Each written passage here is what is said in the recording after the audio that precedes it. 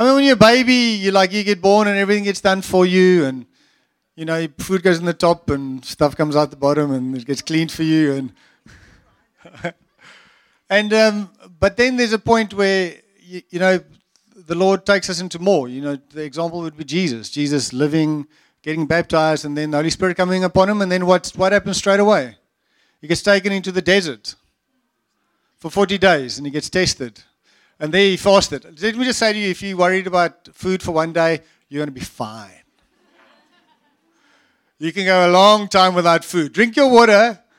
You can even go up to 3 days without water. That's what I've never tried it.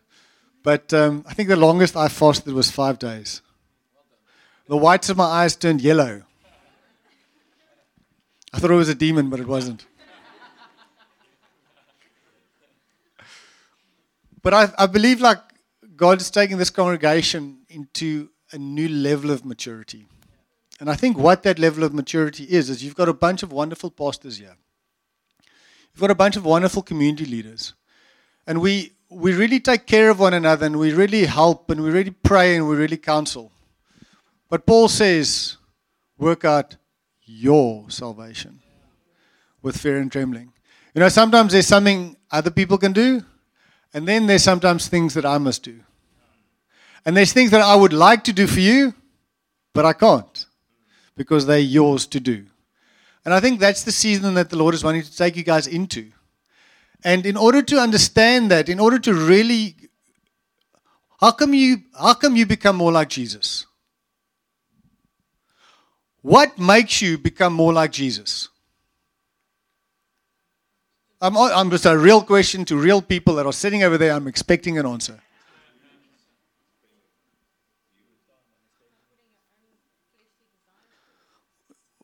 No, you don't become more like Jesus by putting your fleshly desires first. Maybe by putting them last. Yes, by not putting your fleshly desires. But how do you manage to do that? Because your flesh is strong, eh? You're going to find that out when you're fasting. I mean, you're going to think you're dying. You're going to be miles away from dying. But you're going to want to eat. So the flesh is strong, and the Bible uses it as our desires. He baits you, and your flesh hooks into it. And then it's difficult. But you overcome those by prayer and fasting. Sometimes fasting that flesh and praying so that you will get power. And so what is this power of the gospel? And there's that one scripture, I think I gave it to you. It's 1 Timothy 3:16. If I delay, you may know how one ought to behave in the household of God. So there's a way that we should behave in the household of God. The elders are teaching you that. The community leaders are. Which is the church, so the household of God, which is the church of the living God, the pillar and the foundation, the ground of truth. Great indeed we confess. Hello?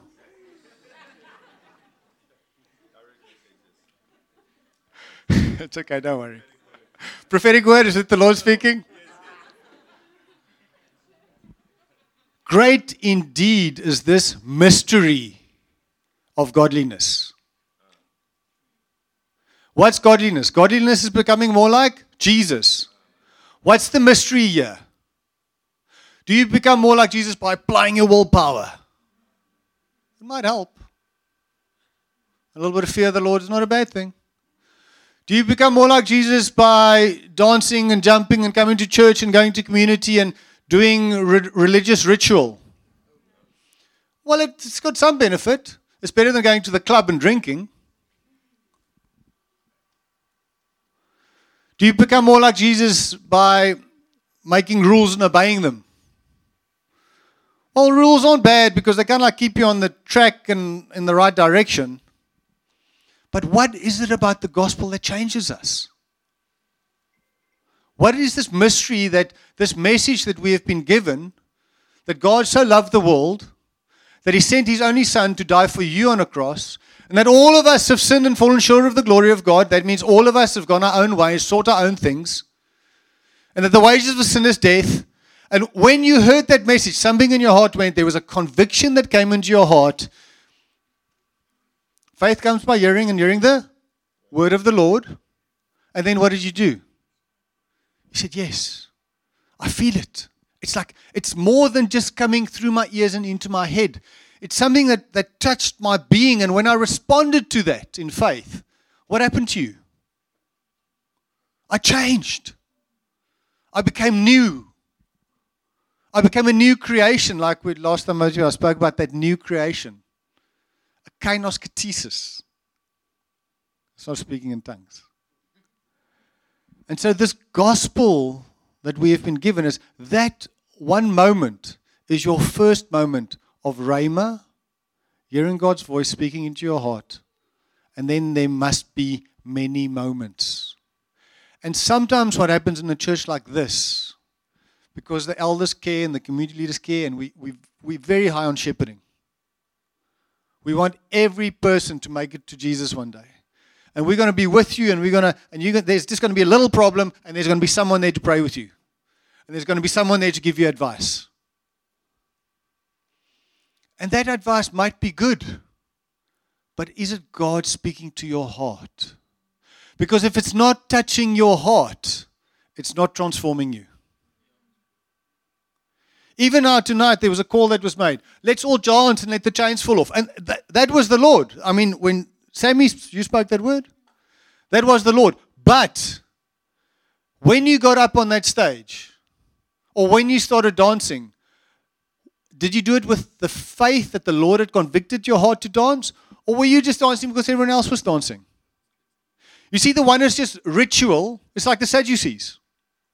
You know, in Paul's gospel, he said, our gospel is the real gospel, and which means there were fake gospels out there. There were at least three fake ones that we know about. The Sadducees, the Pharisees, and the Essenes. And maybe the Sicarii.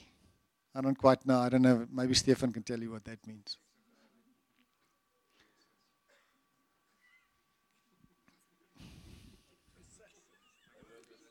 They weren't assassins. The zealots. The zealots. And the Sicarii was the knife they stuck them with, hey? Sorry, I got a little bit wrong. And so when... Are you still with me? I don't want to talk too long. It's going to be difficult. Should we read more scripture? Okay, let's go to 1 Thessalonians 1, verse 2. We give thanks to God always, all of you, constantly mentioning you in our prayers, remembering before our God and Father your work of faith, your labor of love, your steadfastness of hope in our Lord Jesus Christ. Sorry, just go back to the previous one. No, go to the next one. You guys are good. I go to the next one. Go for, no, back. Where are we?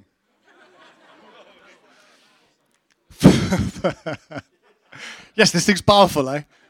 Why don't you guys stand with me?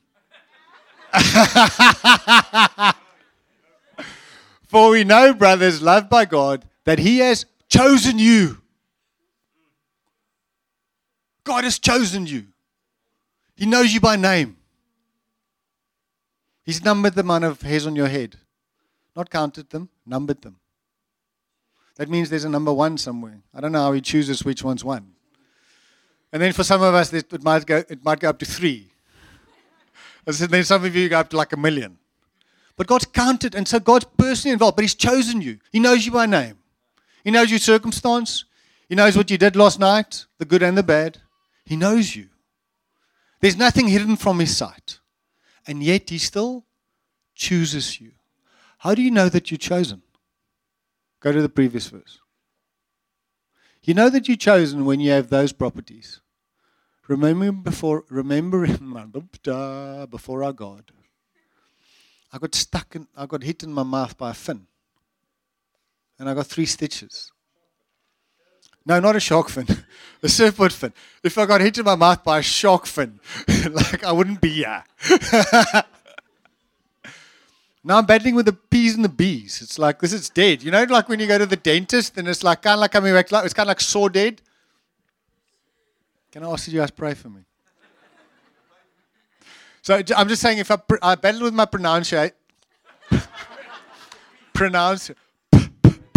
my pronunciation, kind of like, sorry. Can I have water, please? remembering before our God and our Father your work of faith. If you have been chosen and if this gospel has been effective in your heart, if the Spirit now flows through you, you will have works of faith. Meaning, the Holy Spirit will speak to you and He'll ask you to do something. And when you do it, the Father's pleased and you feel the pleasedness of the Father over your life. Go and pray for someone, maybe call someone. Word of wisdom, word of knowledge. The Holy Spirit, if you save, the Holy Spirit's in your heart and He's longing to communicate with you. And He wants to use you in His body because where's Jesus? Well, it's better that He goes away because when He goes away, He will come, the Holy Spirit. And He'll live inside of our hearts. And now we will do greater works than Him. More, in other words. Now, in this room alone, there's like 120. And so the Holy Spirit will speak to us and we will do works. And when we do those works, it's exciting to be used by God because now I'm finding my purpose, I'm finding my identity, and the love of the Lord is in me, and it's so exciting. I mean, who of you have been used by God? And it's just like, whoa, that feels so good.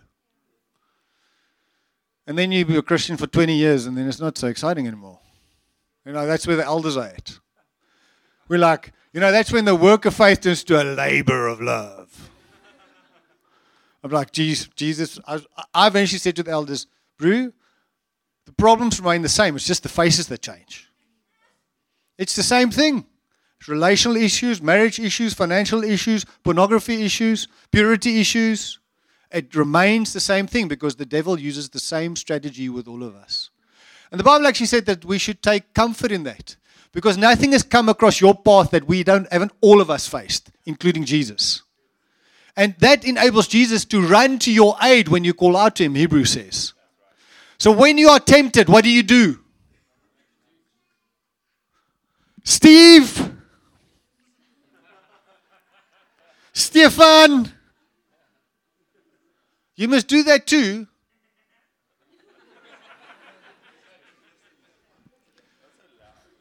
Yeah. Not so loud, and pick your time, all right. If you've got the demon at 11, he'll still be there at 6. Yeah, he will. Amen. Yeah, he will. You've been walking around with that thing for 30 years, don't worry. Start a new one. We want to help you in the Lord, but laboring is hard. It's good to rely on the body of Christ, but it's better to call out to the Lord. The first thing you should do is call out to the Lord. Because He's the author and the perfecter of your faith. He's the one that's in your heart. He's the one that's got the power. It's better to seek the presence of the Holy Spirit. It's better to read the Word and allow it to permeate you and allow the Holy Spirit to come and make those words alive in your heart. Because it's only the words that become alive that are effective. Because when the words turn from logos to rhema, there's faith. And when you respond in that faith, there's change. And so what I'm saying is we need to become a people that dig our own wells. Because this is a wonderful church. But what will change you is Jesus. And the reason we're a wonderful church is not because we're like a club. And the problem with you guys you are like a club. You're attractive, you're young, you're full of energy. People want to be here.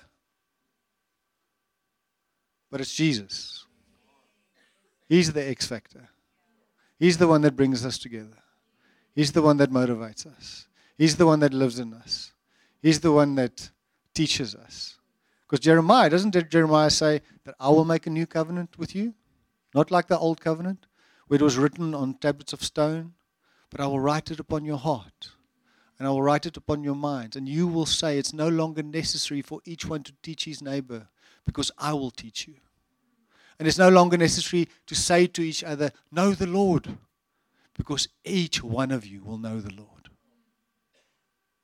And that is the mystery of the gospel, that Christ became flesh, and then He became spirit.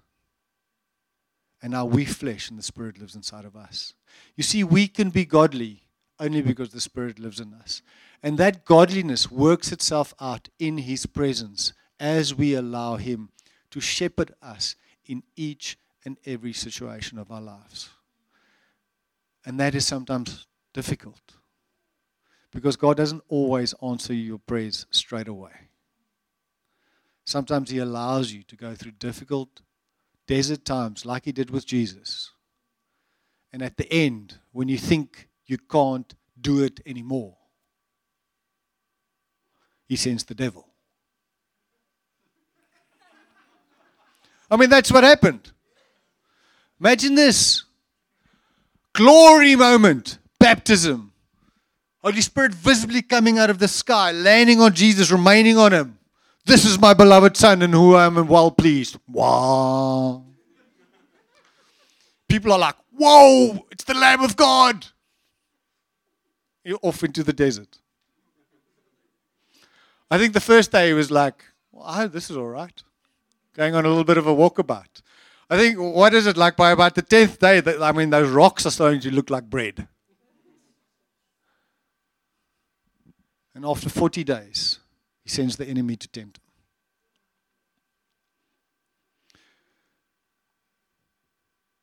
Because, I'm going to say this, because we cannot overcome spiritual forces by physical means. It's impossible. The fight that we fight is not against flesh and blood, but against powers and principalities. Therefore, when you are at your weakest, you are at your strongest. Because then you have no resource, no means, and no capabilities, and no abilities of your own. That's why fasting is good. Because fasting makes you lose your own abilities and makes you trust in God's abilities. And then you'll fight the devil, and he will not put you something that you cannot endure. He will not tempt you beyond what you're able to go through. Because He is true and faithful to Himself. And He will give you a way out. And so for those of you that are struggling with addictions, how do you get out of those things? Seek the Lord. Live in accountability and confess and repent and do all those things, but seek the Lord. Because greater is He that's in you than he that's in the world. And by allowing Him to shepherd you, you will have the ability to say no. You might stumble and fall a couple of times, but you will have victory. And I believe that's the message that the Lord has for you guys. It's not a lacquer message. Because there's fighting coming. You guys have to start fighting. Work out your salvation with fear and trembling. There's going to be some scars. There's going to be some labor. There's going to be some tears. There's going to be some frustration. The Lord hasn't left you. The Lord has given you His authority to overcome. You have to overcome the devil. Because he that overcomes, what does Revelation say? Those that overcome will inherit and receive the crown of life. And so that's our portion. As you live in a physical body, you have a soul, a mind, a will, and an emotion, but you're actually a spirit. You have to overcome the spirit of this world. And as you overcome, guess what happens? The kingdom of God extends in you and you become more godly. And God sees you faithful and He gives you more so that you can overcome, so that the kingdom can extend, so that you can overcome, so that the kingdom can extend, so that you can bring others into the kingdom, because this is war. And the stakes are high because people are dying. And so I feel like God's calling you guys to maturity. So that it's no longer about me. It's no longer just about us. It's about those people that are dying out there. Going to a Christless eternity in hell. You have the good news. You have the gospel in you. You've got the power. You've got the message. You've got the Holy Spirit. you've got full conviction. Those are the 4 things that the true gospel has. So can I ask that we stand together tonight? If you don't wait.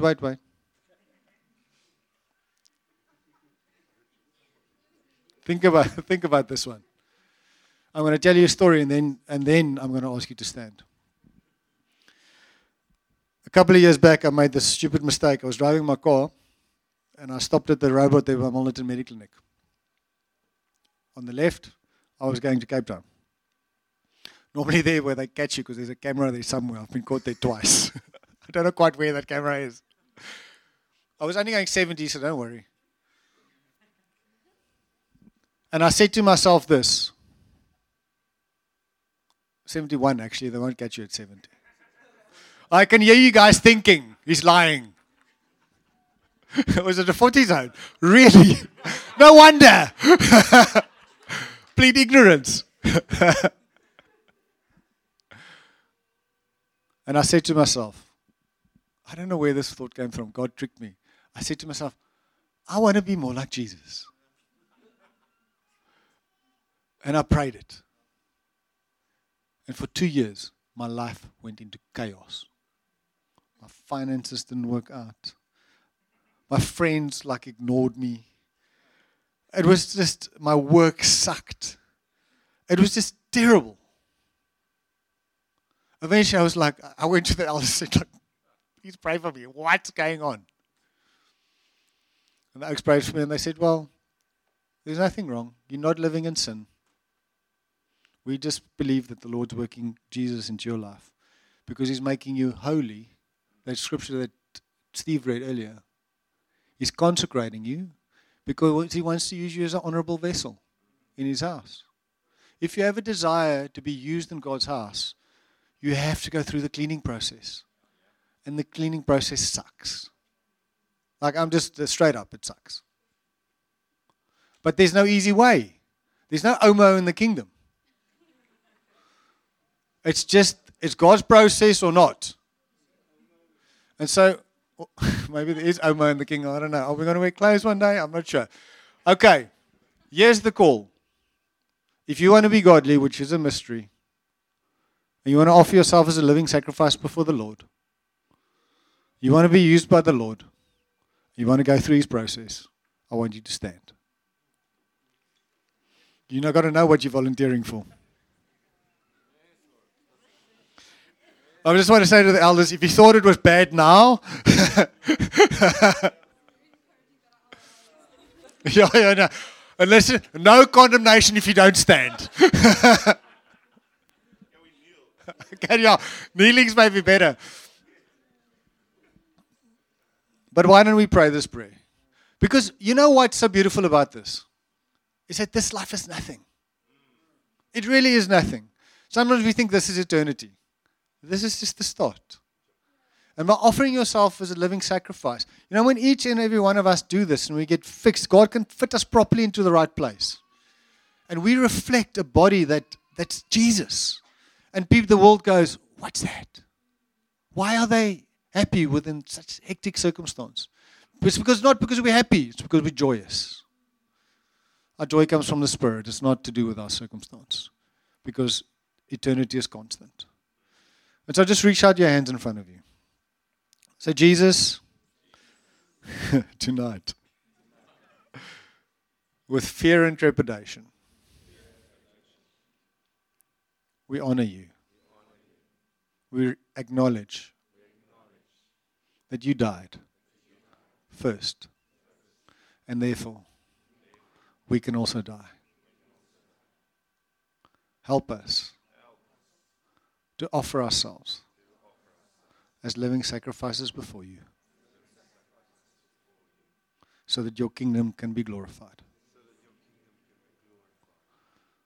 We pray that in the mighty name of Jesus. Amen. Just stand and just keep your eyes closed. There might be someone here tonight, you've never given your heart to Jesus. And the gospel is really simple. The Bible says all have sinned and... You guys are right with your eyes closed. It looks a little bit strange. Okay, I'm first going to preach the gospel, then we're going to close our eyes.